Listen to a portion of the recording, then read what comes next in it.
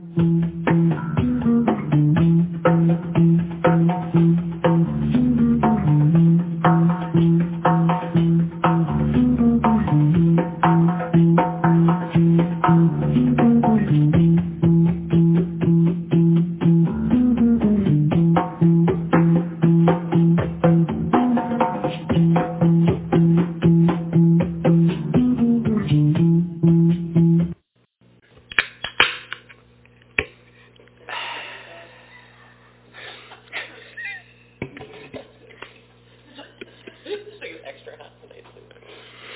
right.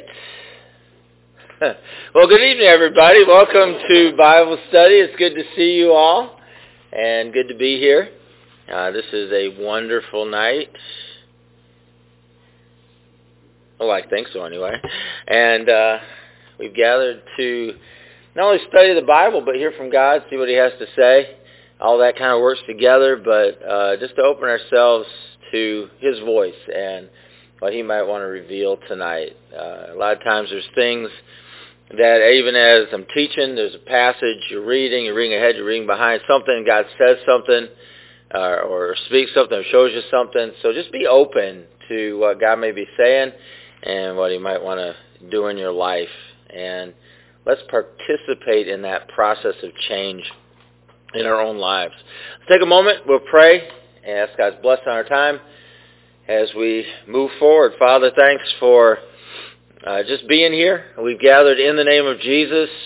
We welcome you into our midst, and we ask you to have your way. We thank you for your Holy Spirit tonight, and we ask that He would teach us. We call on Him. We ask Him to teach us tonight, to reveal and to bring truth into our lives. For God, we ask you for truth tonight.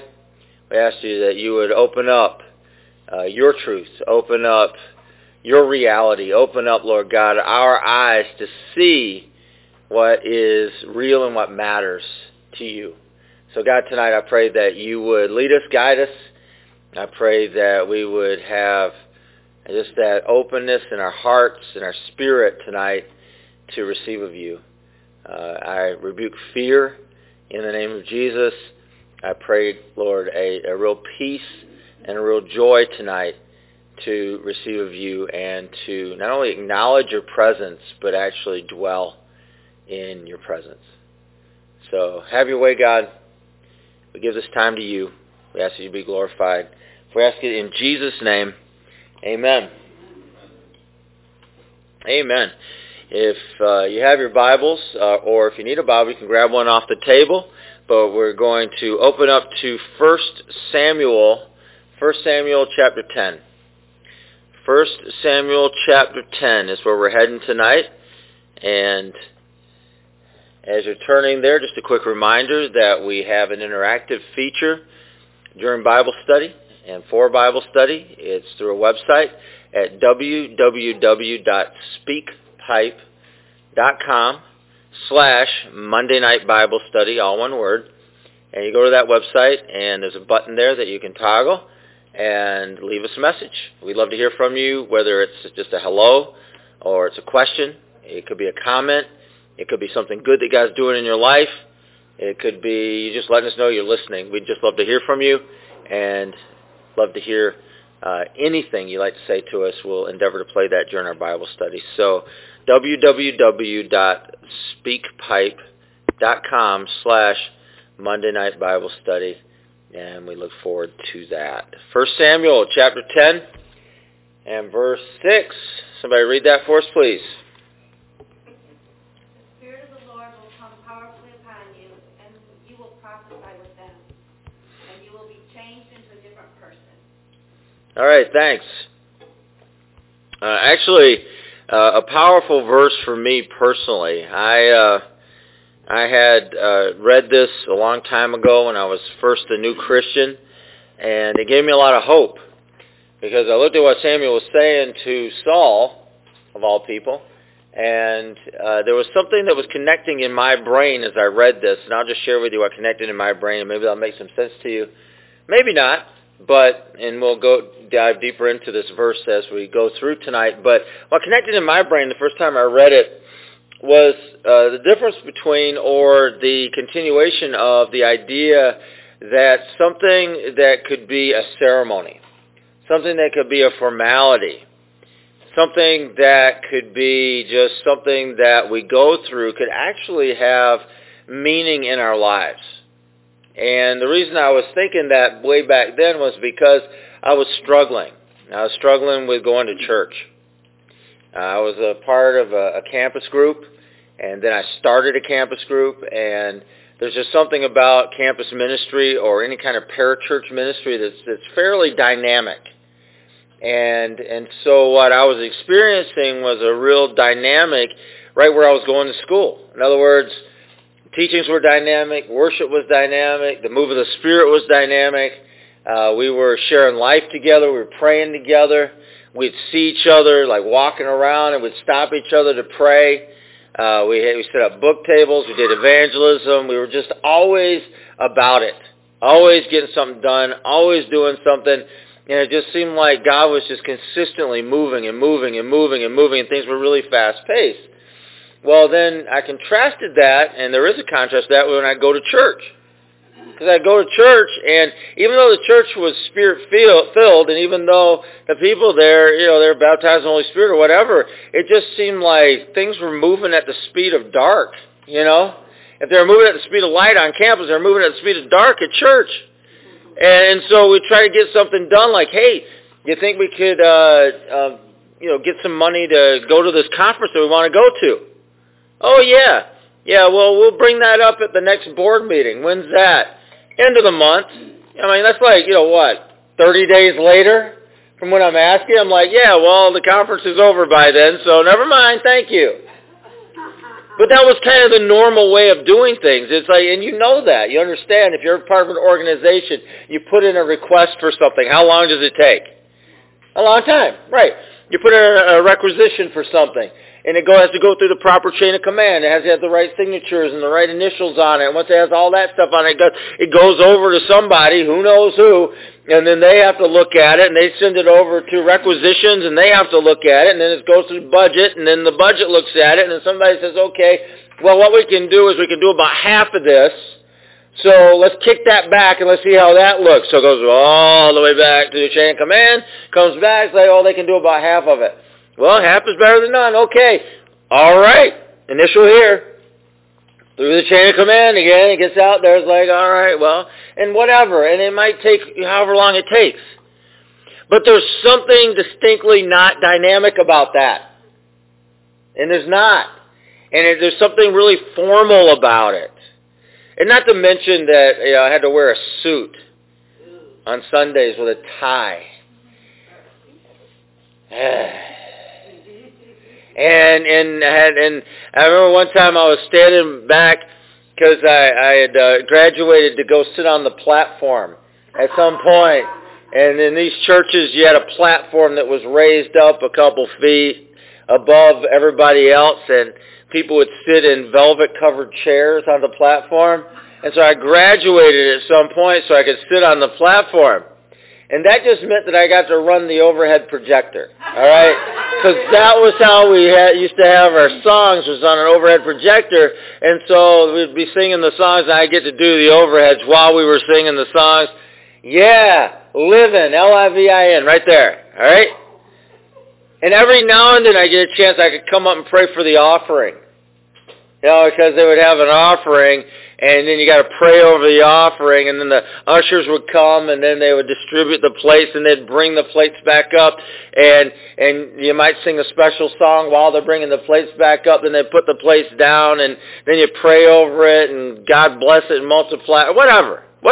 And every now and then, I got to do the announcements, too. But that was in addition to all my other jobs that weren't on the platform, where I got to do the church bulletin, on a mimeograph machine. And if you know what that is, you're old, all right? But that's what we had. We didn't have a copy machine. We had a mimeograph machine. That's a yeah. Thing. What is it? Purple ink. Yeah, but it's not as good as that. See, at Fredonia, we had one, at the college, we had one where you could type it, what looked like you type it on a regular sheet of paper, and then you just stick it on there and it runs it for you. This thing wasn't like that. You actually typed it out, and it went through this plastic material, and if you made a mistake, you had to start all over again. Because there's no correcting it. Well, I mean, there wasn't any correcting it on that. So you start all over again, and then you'd have to crank it out. All right, all the bulletins, you're cranking them out, man. And so I did that. I called in the newspaper. We didn't add the newspaper. I did that, and I was a church janitor. Like one person cleaned the church every week. Me. And I even got in trouble doing that because I was playing my music on Saturday when I'm cleaning the church and nobody's there, and I still got in trouble for it. Somebody showed up to drop something off and heard it. Yeah, Jesus. Well, Jesus knew the whole time. So all this stuff, all right, so I'm stuck. Well, bad word.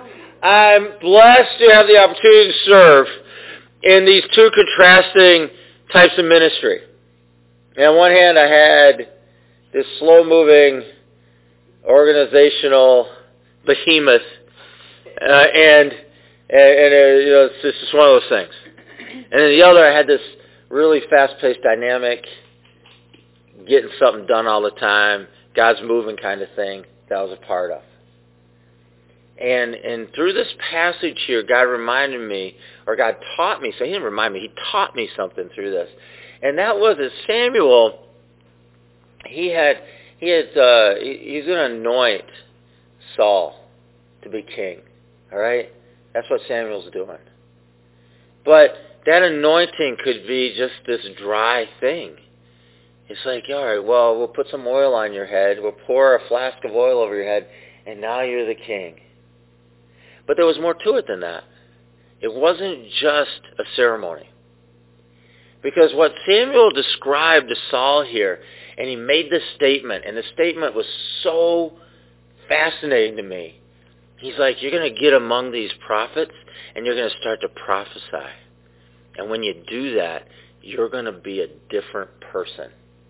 A different person. And that was fascinating to me. That his touching and his participation and him allowing for the Spirit of God to flow through him would produce such a thing in his life that he would be a different person from that moment on. That's powerful. That's really powerful. And so I was really fascinated by that. And God taught me something with that, is that in the midst of all of the stuff that I hate, honestly, the stuff I hate, all of the logistical and boring and how it takes forever kind of stuff that needed to happen. I know that's weird coming from me because I run an organization, right? Sort of. But I don't like it. But in the midst of that, the Holy Spirit was teaching me, the Word of God was teaching me that there's a dynamic to it that's real. That it's not just make work, and it's not just, so it's not just boring, it's not just these things, but God sometimes uses the things that are formal, are the things that are some kind of a ritual or whatever. God uses those things in order to accomplish his purposes in our lives. And the dynamic that's associated with it, we can end up being a whole different person. And that's why you see us do certain things. Because I believe it. Because that's why we ordain people. That's why we license people into ministry. That's why we perform marriage ceremonies. Not only does our society expect that we do that, which we do, but I really believe something can happen. That's why we have baptisms. I don't baptize anybody thinking we're just going through the motions. I really believe something can happen during water baptism. And I expect something to happen during water baptism. And I tell everybody I baptize, expect something to happen. Revelation, understanding, something. Eyes to be open, ears to be open, something to happen. Let's believe it together. Because I really do believe that. I believe that as people step back and have communion during our services, that's why it's available. And sometimes we have that together, but I really believe that people get healed when they receive that. I really do. I really believe that people are set free and people are delivered when they have that. I do. And so I'm saying all this because I want you to understand that I believe that there's supernatural things associated sometimes with those kind of things. And that's all right. But we need to have some kind of an expectation of that. And so I look at this passage, I look at Samuel, and he's saying to Saul is like, well, you'll be a different person. A whole different person. I'll look at that a little more in just a second. Now, we're talking about an anointing here. And the reason it's important for us to think in terms of the anointing, because that is what we're talking about, is because Jesus' last name is what? Christ. That's right. No. Yeah. not really, but you know, if you refer to Jesus Christ, well, Christ simply means Jesus the anointed one. Okay, so Christ is the anointed one. And it distinguishes him from other Jesuses. Because there were other Jesuses around. In fact, there's other Jesuses in the Bible. And if you go back and you look in the Old Testament, Joshua, who we looked at, and we went through the book of Joshua, that's the same exact name. Joshua, Jesus, same name. It's kind of like Jesus, Jesus, right? Same name. If you ever look at it, I know they say it differently, but it's the same name. So, Jesus. Now, in the English language, in English-speaking countries, we don't name our children Jesus. But we do name our children Joshua. Same name. Same name. And so, whatever. But the idea is that it was a common name. And it was a common name. And so, you might run into a few different Jesuses. And there were other Jesuses mentioned in the New Testament. Joshua's in the Old Testament. Okay? So, Jesus... you run into a Jesus. Well, which Jesus is this? Well, Jesus of Nazareth. Okay, well, so he's a Jesus from Nazareth. You think there was more than one Jesus from Nazareth? Yes, there was more than one Jesus from Nazareth. All right? So as his ministry went forward, and I'm talking about once he got into his ministry, he was known before that as Jesus, the son of Joseph, right? Jesus, son of Joseph. So the carpenter's son. So everybody knew who he was. Like if you're in Nazareth, say, oh, I'm looking for Jesus. He's the son of a guy named Joseph who's a carpenter. Oh, yeah. They live over there. Because people know who he was.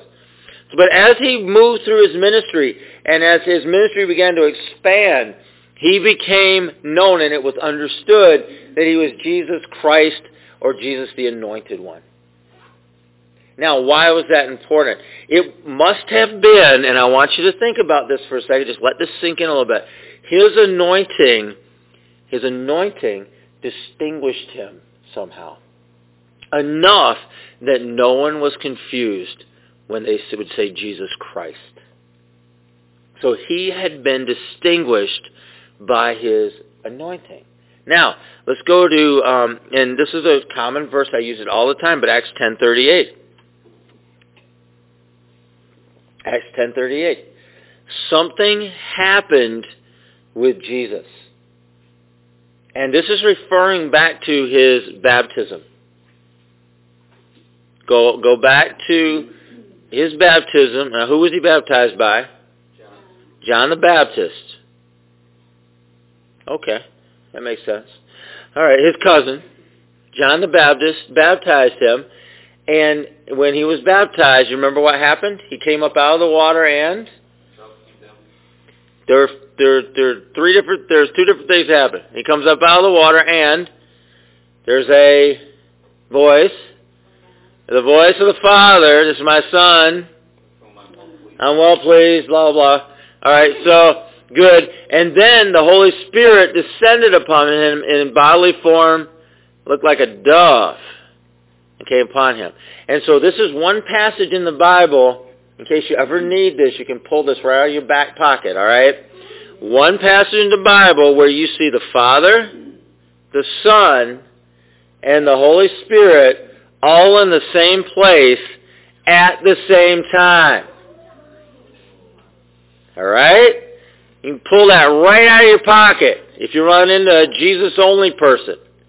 Because there are people that are Jesus-only, where they look at God as being in different modes. So he's the Father, and then he was the Son, and now he's the Holy Spirit. And they see him in different modes and stuff, but they don't see him as Father, Son, and Holy Spirit. Well, this is one passage where you see them all together. Okay? It's hard to get around it, too. You got to do a little bit of a gymnastic to get around that one. So let them worry about that. You've got it. Okay? Pull that one right out. Bang, here it is. And so he was anointed of the Holy Spirit. So somebody read Acts 10:38. How God anointed Jesus of Nazareth with the Holy Spirit and with power. He went about doing good and healing all who were oppressed by the devil, for God was with him. All right. So he was anointed with the Holy Spirit and what? Power. All right, I'm going to make this is a distinguishing characteristic here.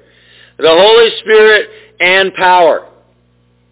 Not just the Holy Spirit, but the Holy Spirit and power. Remember that part. Because something happened to him. Something really happened to him. Something took place in his life in that moment that changed him and launched him into his ministry. Now, he may have been a pretty good carpenter. I have no idea. No idea. He might have been the model son. I don't know. We don't know. We don't have that. We have one incident from when he was 12 or something, when they were in Jerusalem. And he stayed back, and his parents left without him to head home. And they had to go back and get him. All right, that's what we know about him in his childhood, in his young adolescence. That's it. So you got to fast forward all the way to 30 years old. Boom, he's anointed of the Holy Spirit. From that moment on, something changed in him. Something. Because he was driven into the wilderness. He was tempted of the devil. He came out of the wilderness, and game on. Game on. He started healing people. He started casting demons out of people. Started raising the dead. He was teaching people. Just game on 3 years. All right? He poured his life into 12 guys. 11 of them survived. And then they went on, and the whole world changed from that moment on.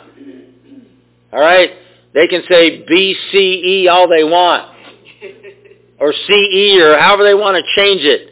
It's still BC and AD. All right? As far as I'm concerned. Because I'm old enough, I can get away with that. But that's what it is.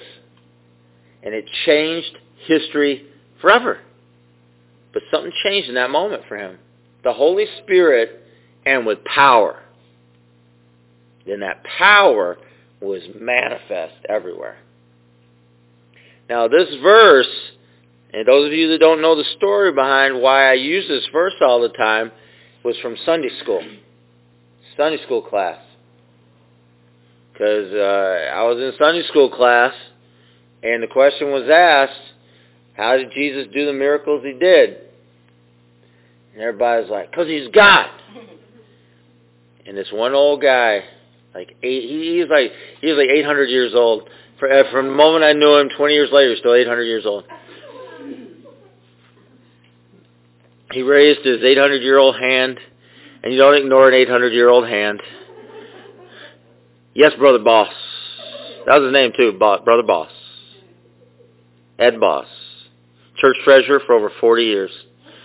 Brother Boss, yes. And he said, Acts 10:38, or however he said it in his 800-year-old voice. How God anointed Jesus of Nazareth with the Holy Ghost and power, and he went about doing good, healing all who were oppressed of the devil, for God was with him. And that was the end of the discussion. He answered the question. How did Jesus do all the miracles he did? By the anointing of the Holy Spirit. He was anointed with the Holy Spirit and with power.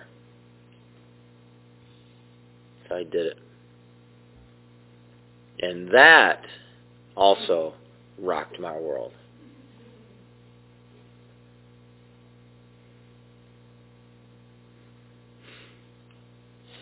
So we come down to what Samuel says to Saul. He says, you will become. And that word become means to come into existence. That's what the word become means. He says, you will come into existence as a different person.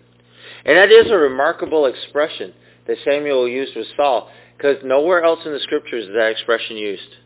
It's unique to this moment. Unique to Samuel and unique to Saul. You will become a different person. And by that he meant that suddenly Saul would be endowed with a different spirit. That he would be filled with the skills of the divine. What do I mean by that? I mean he's going to be filled with courage and wisdom and generosity and wisdom. Somehow. And some of the commentators that I read when I was looking this passage up, they said that he would become magnanimous. Magnanimous! Anybody know what magnanimous means? You can take a guess, I don't care. Fair and generous? Yeah. Overly fair and generous. Overly. Abundantly. Yeah. Magnanimous means showing kindness, forgiveness, overlooking insults, being great of heart, noble of soul, and unselfish. That's magnanimous. And so what was endowed upon Saul was that he was going to be a different person. And that does indicate he wasn't this kind of person to start with. Because remember last week we were talking about Saul. What was his sole concern last week? Donkeys. That's it. Yeah, he was worried about his donkeys. And Samuel was offering him so much more, but what did he have in his head? Donkeys. Well, you can come be my guest at the feast tonight, donkeys. Well, you can stay with me overnight and be my guest and let me share some life with you. Great, donkeys. That's all he cared about, donkeys. And so all of a sudden, Samuel's looking at him and saying, well, you're going to become a different person than this. In other words, a different person is going to come into existence. This is a remarkable expression used. And that he would be endowed with a different spirit. He would be filled with the skills in the divine. What did I say that was? Courage and wisdom and generosity. And I used another word there. Anybody remember what it was? Besides magnanimous? Energy. Energy. Because there's something, and I want you to think about this. One of the things that separates people that are going to do something in this world and people that aren't is energy. Is their willingness to expend whatever it takes to get it done. And that's what separates people. At least one of the things that separates people is the amount of energy they're willing and able to expend. And you think about anybody you know that gets somewhere in life. What's a characteristic of those people? I mean, think about it for a second. They're go-getters, right? They're energetic. They're going to get it done. And so I throw that in with the skills of the divine. Because if God's one thing, man, He's energy. He's energy. And that's why He has a day that He designates to rest. Because He's not resting the other days. Does that make sense to everybody? That He is going about the business that He's going about. He's going about creation. He's going about ruling and reigning. He's going about whatever stuff God does. He does it. He does it. He does it. He does it. And we have the creation story as our first example of this. He creates all these things. He gets to the seventh day and it says then he rested. In contrast to what he was doing the other 6 days. His work. What he was putting energy into, what he was creating, what he was doing, what he was making. It's all good. It's all good. And what they were basically saying to Saul, what Samuel was saying to Saul is that you will be far superior to what you previously were. I can get on board with that. I can get on board with that. You will be far superior to what you previously were. And what was he before? Donkeys. Yeah, donkeys. Wasn't he hiding in the luggage at one point? Yeah, well, when he was supposed to be introduced as the new king of Israel, he was hiding in the luggage. Yeah. Not a go-getter. No. So, the Spirit of God changes and transforms us. But it's the Spirit of God with power. All right, somebody look at Acts 1:8. Acts 1:8.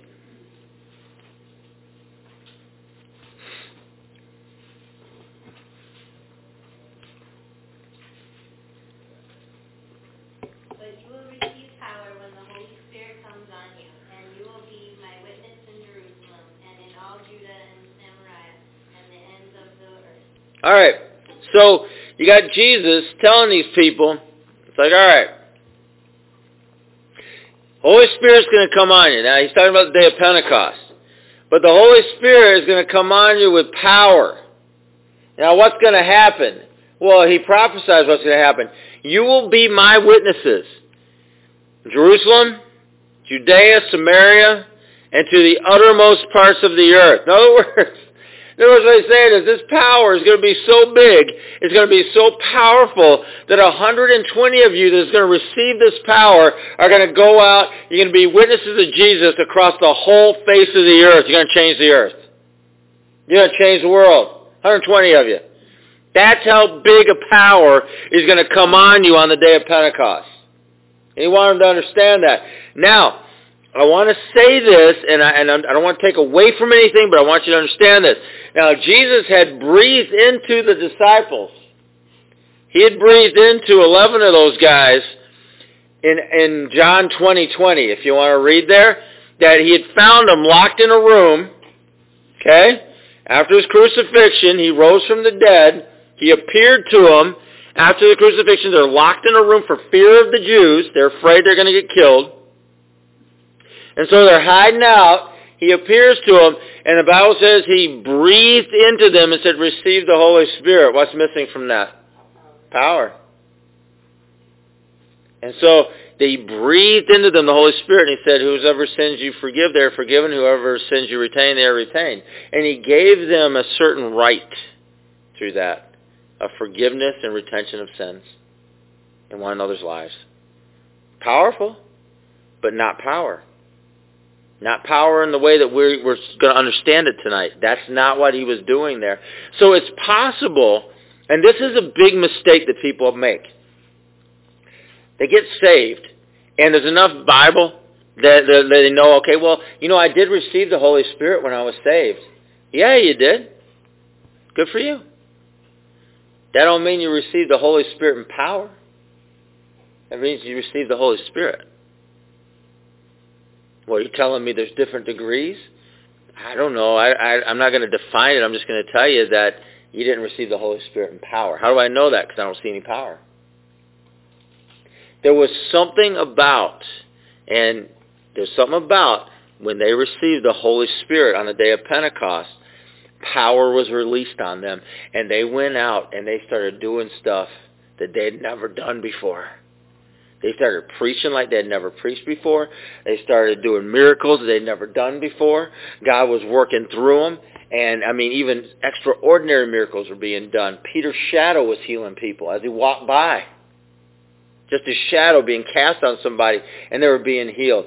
But a distinguishing characteristic that happened on the day of Pentecost that was something that none of them had ever seen before or ever experienced before is that every single one of them began to speak in tongues as the Spirit of God gave them the utterance, and people responded. They were filled with the Holy Spirit and with power. And throughout the book of Acts, you see something happening in people's lives when they were filled with the Holy Spirit and with power. There was something visible, something that was evidence of it. Because they weren't just accepting, oh, I prayed for you, so it's all good. Because it might be all good, who knows? They weren't accepting that, though. It wasn't good enough. When Philip was praying over people, and he was praying for them to be baptized in the Holy Spirit with power, it wasn't happening. How did he know? Because he didn't see something. He had experienced something that had happened to him, or he'd seen happening before. And so he called the apostle. He said, come on out. Lay your hands on these people. I want them to receive like we received.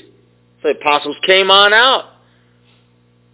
And so the Bible tells us the story about it and how the apostles came to lay hands on people, and they were filled with the Holy Spirit with power. To the point that people standing there could see, and there was some kind of physical evidence that they were being filled with power and the Holy Spirit. To the point a guy offered them money to give him the same power in order to do that. It wasn't just some idea. It wasn't some philosophy. It wasn't just somebody saying, oh, yeah, well, this is what we believe happened. No, something was actually happening. And any time that actuality is described in the book of Acts, what actually was happening, anytime it's specifically described, they were speaking in tongues. Every time. Every time. They would speak in tongues and prophesy. But speaking in tongues was that physical evidence that it was happening. And I know, man, people, they don't like that. They don't like me saying that. They get upset. Don't get upset. Don't get upset with that. Just receive. Don't get upset about it, but just receive. And let that power flow through you. Let that power be evidence in your life, because God wants to pour out His Spirit with power.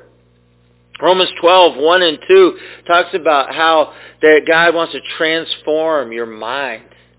He wants to transform the way you think. He wants to transform the way that you go about your life, the way that you see things. And the way He's going to do that is by His Holy Spirit and power. That's how it's going to happen.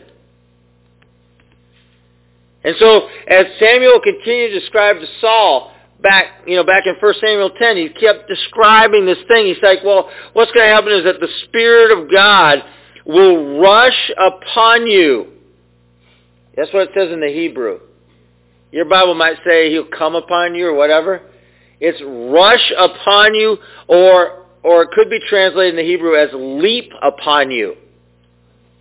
So the Holy Spirit, he says, this is what he says to Saul, the Holy Spirit's going to leap upon you, is going to rush upon you. The Holy Spirit is going to overpower you. That's how he describes it to him. You will be overpowered by the Holy Spirit. Tell me that speaking in tongues doesn't make sense. Tell me.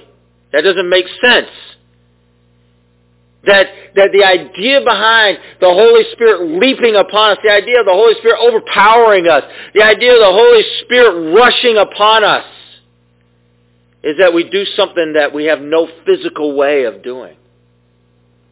Because it's part of what God intended. It's part of what He intended from the very beginning. It's part of what the Word actually means. So we begin to do something we've never done before. We begin to express ourselves in ways we've never expressed before. And there should be more than that. That's just the initial evidence. I mean, there should be healings. There should be deliverance. There should be prophecy. All those things should come forth. But there needs to be something that we just have never done. There needs to be something that is completely foreign, There needs to be something that makes no sense to our natural mind because it isn't an action of our natural mind. It's an action of the Holy Spirit leaping upon us and rushing upon us and overpowering us. And it's more than just resting on us. All right? And we can talk about this days after days, weeks after weeks, months after months, but the Holy Spirit resting on us is not what he's talking about here. This is an overpowering, leaping, powerful moment where the Holy Spirit will leap upon us and overpower us, will rush upon us. And the picture, like I tell you, the Bible's word pictures, well, the word picture of this is like fire when it breaks out and spreads. If you've ever seen that, when fire just breaks out and just spreads all over the place, that's the picture of it. There's no stopping that. There's not. You can have the biggest fire truck you want with the biggest hose on it. When that fire breaks out and it begins to spread, there ain't no stopping it. Even if you're prepared for it, you might be able to contain it a little bit, but you can't stop it. Fire is powerful. And that's why the picture is so relevant. Is that fire just breaks out and spreads and goes where it's going to go. And go where it's going to go in us and through us. So I look at Amos 5:6. Amos 5:6.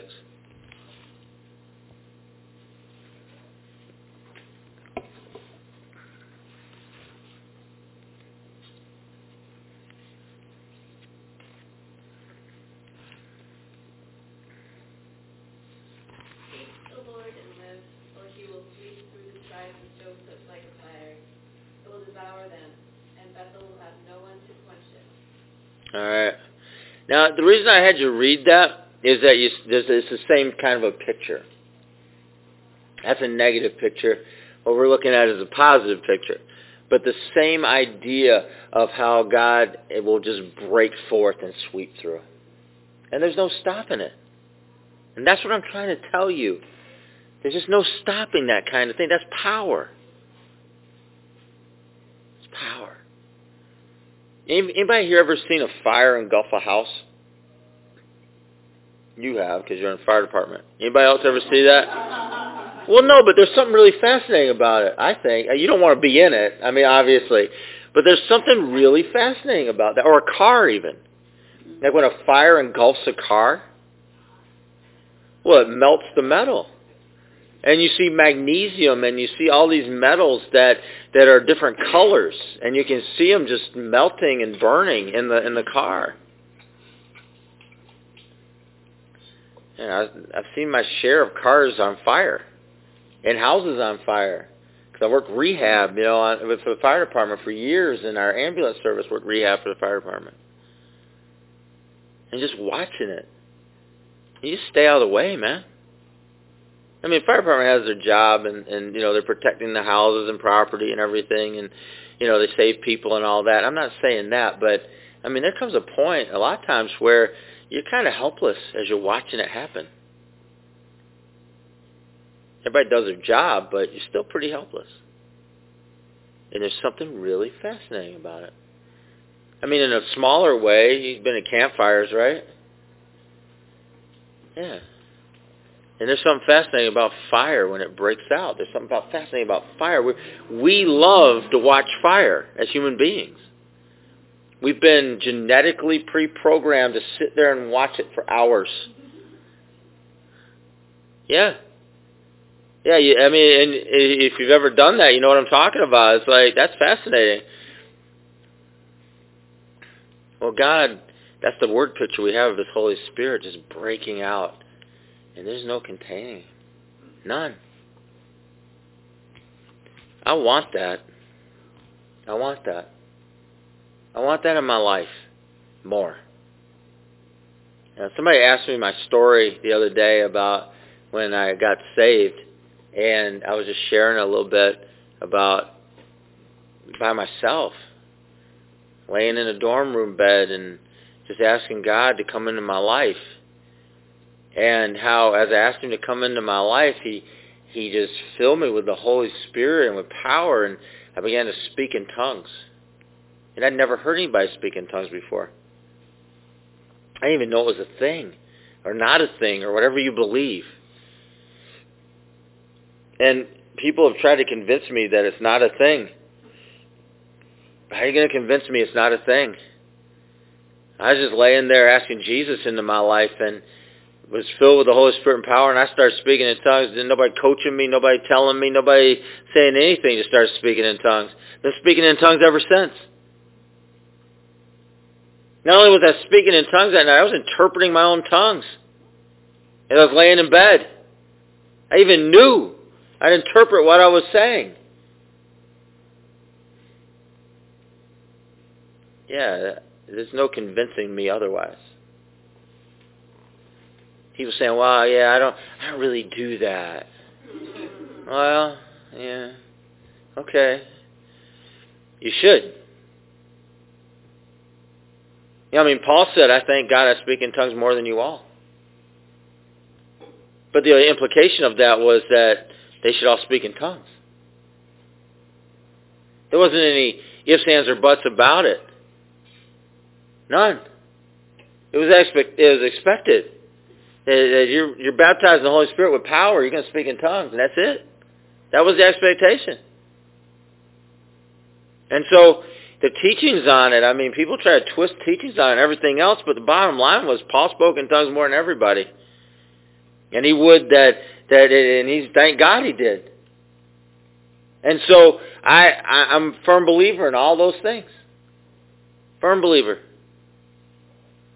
And I'm not convinced otherwise. And people share I had a guy that I started a church with a number of years ago, and he would tell me all about his philosophical ideas about all those kind of things. And, tell me all about it, buddy. I don't care. Well, what do you think? I think tongues is the initial physical evidence of baptism of the Holy Spirit, brother. That's what I think. Well, what about everything I just said? Yeah, good, whatever. I got an experience. I have a reality to my life that's what it is. So you can believe what you want. Nobody told me that ahead of time. It's just what it is. It was later on I aligned myself with a theology that said that. Why? Because that's what I experienced. And you know what's funny about that theology? That's what they experienced too. And that's why they wrote it down. It wasn't like, oh, well, this is the way it should happen because this was our elaborate study of how things are supposed to be. No, they experienced it, they wrote it down, and they looked in the Bible and said, hey, does this make any sense? They looked through the Bible like, yeah, it does. Okay, well, then here we go. That was their experience, that was my experience. Not his experience, that guy I'm talking about. Okay, well, whatever. So he's telling me all about it. What do you think? Still think the same thing. Yep. Still do. I still do. After all these years, still think the same thing. And I've heard everybody telling me this or telling me that or well, this is what this what whatever. I don't care. I'm sitting in the chair here. I got this not fancy microphone in front of me, and that's what I think. That's it. All right? You don't think that? Whatever. And so Samuel said to Saul, all right, this is what's going to happen to you. Holy Spirit's just going to break out on you. Holy Spirit is just going to rush on you. The Holy Spirit's going to leap on you. The Holy Spirit is going to overpower you. That's what he tells him. And you're going to be a different person. And he begins to give him some for instance here. He says, you're going to start to prophesy. You're going to start to prophesy. And the way that he uses that word is that what he's telling him, he says, you're going to begin to break forth in praises. And what that means is, not only are you going to praise, not only are you going to sing and praise God and do those kind of things, which is how we normally think about praising, but also included in that was that he would be composing songs, singing and playing them. That's how powerful the Holy Spirit busting out on him was going to be. Leaping on him, rushing on him, and overpowering him. You know I never wrote a song before I was filled with the Holy Spirit with power? Ever. Ever. And all of a sudden, I did. Like that. Like in here. Like that. Where I'd wake up in the middle of the night and I'd write a song. Or I'd be at we'd all be at a leadership retreat, and right before I go to sleep, I'd write a song. I have songs that are in my phone that are still there, that I haven't given to anybody to put the music or anything. And every now and then it'll just happen where I'll be praying, or I'll be speaking in tongues, or I'll be laying in bed, or whatever I'm doing, and boom, something will come, and it'll just come at once. And I'm not sitting there trying to figure it out like, all right, there's 5 syllables and 4 and 3, and it just all comes there. Why? Because you will prophesy. You will be a different person. You will prophesy, and you'll break forth in praises. You'll compose songs. You'll sing. You'll play. You're going to sing a new song. Yeah, you will. You have any expectation of that? You should. You should. Let it change your life. You're gonna speak truth. You're going to speak truth. That's part of prophecy. That's part of speaking for God. That's part of speaking out what God has for people, is you're speaking truth. Because the truth will set people free. You will know the truth, and the truth will set you free. And so you're going to set people at liberty when you prophesy in their life and you tell them the truth. Not only that, you're going to begin to speak to the future. Who speaks to the future? Well, prophets do. Prophets see things that nobody else sees. They know things are going to happen that nobody else knows are going to happen. That's how it works. That's how it really works. And that's what God has for us as His people, because He's going to make us into new people. We're going to be a new person. We're going to become something. We're going to come into existence as a new person. That's what the Holy Spirit and power does to us. That's what it should do to us. And so I want to take a few minutes tonight, and I really just want to pray for us, and I want you to pray, and just ask God. Just say, God, come on me. I pray for the Holy Spirit and power tonight. Not just the Holy Spirit, not just rest on me, not just pass by and breathe on me, but I really want the Holy Spirit tonight to leap on me. Leap on you. I want the Holy Spirit tonight to overpower me. I want the Holy Spirit tonight to rush on me. You're really going to ask the Holy Spirit to overpower you? You should. Don't be scaredy. You're scared, right? You're scared. That's why you don't experience this the way you should. You're scared because you're a control freak. You're scared because you don't want to let go. You're scared because, I don't know what's going to happen. Well, right. Of course not. Of course not.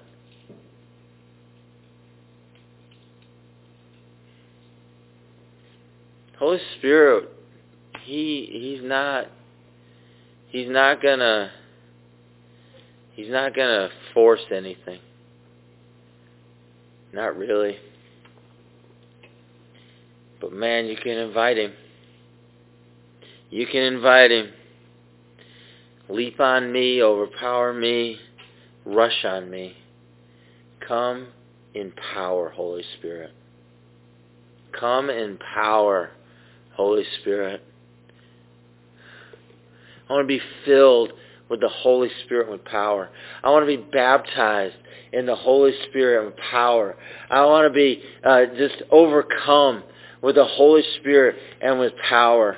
I want to be anointed with the Holy Spirit and with power. I want to be a different person. I want to be different than I was yesterday. I want to come into existence, into a new existence, the existence you have for me, God. I want to prophesy. I want to break forth. I want your praises, God. I want your songs. I want to compose and sing and play songs. I want to sing a new song tonight, God. I want to speak your truth. I want to speak to the future. I want to have enough guts to speak into the future. I want to have enough guts to speak into somebody's life, the word of truth, to see them change, see them set free in the name of Jesus. I want that. So Holy Spirit, come on.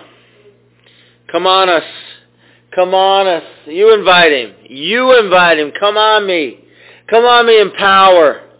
Anoint me in power. Rush on me in power. Thank you, God. Thank you, God. Let that power flow. Let that power flow. Let him do a new thing.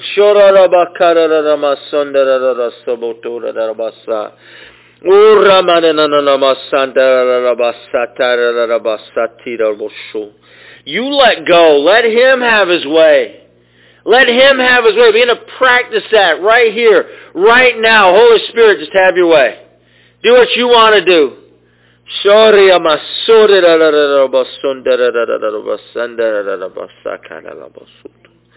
Thank you, Jesus. Thank you, Jesus. Thank you, Jesus. But I can't sing. You can't? Bet you can.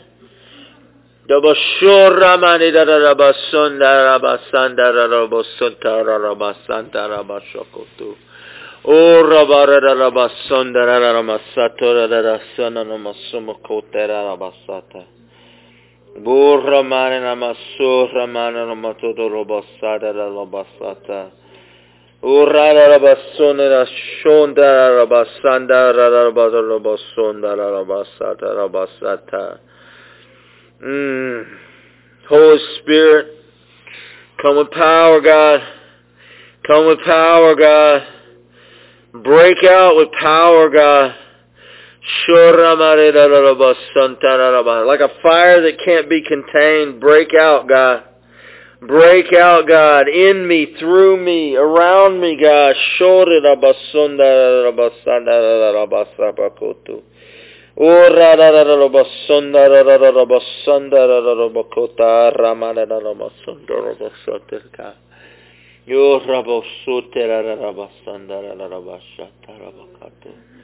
Jesus, Jesus.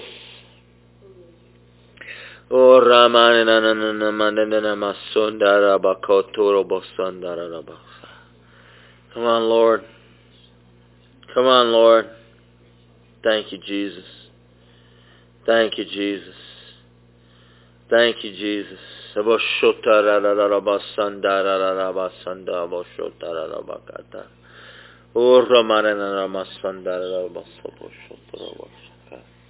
Thank you, Lord.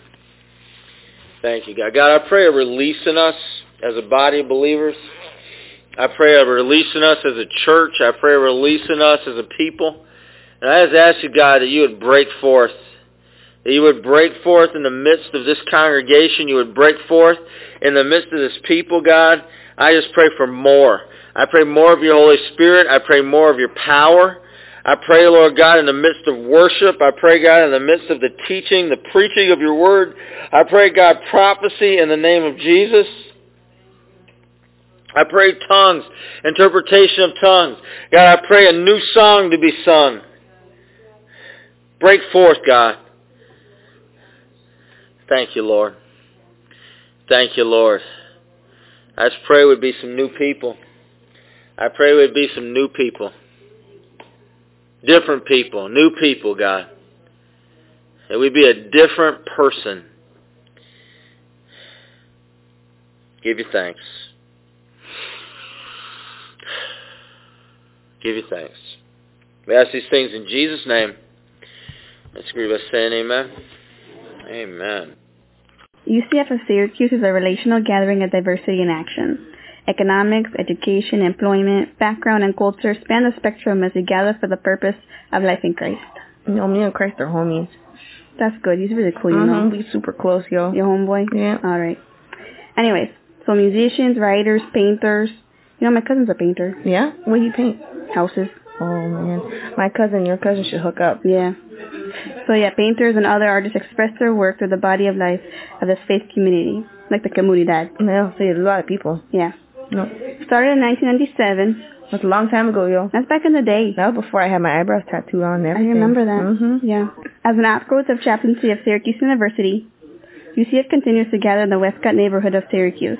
Oh, me and my homegirls, we walk up and down there all the time. I know, that's our hood. Mm-hmm. So it's in Syracuse, New York to share the love and hope of Christ. Again, we homies. You know, yeah.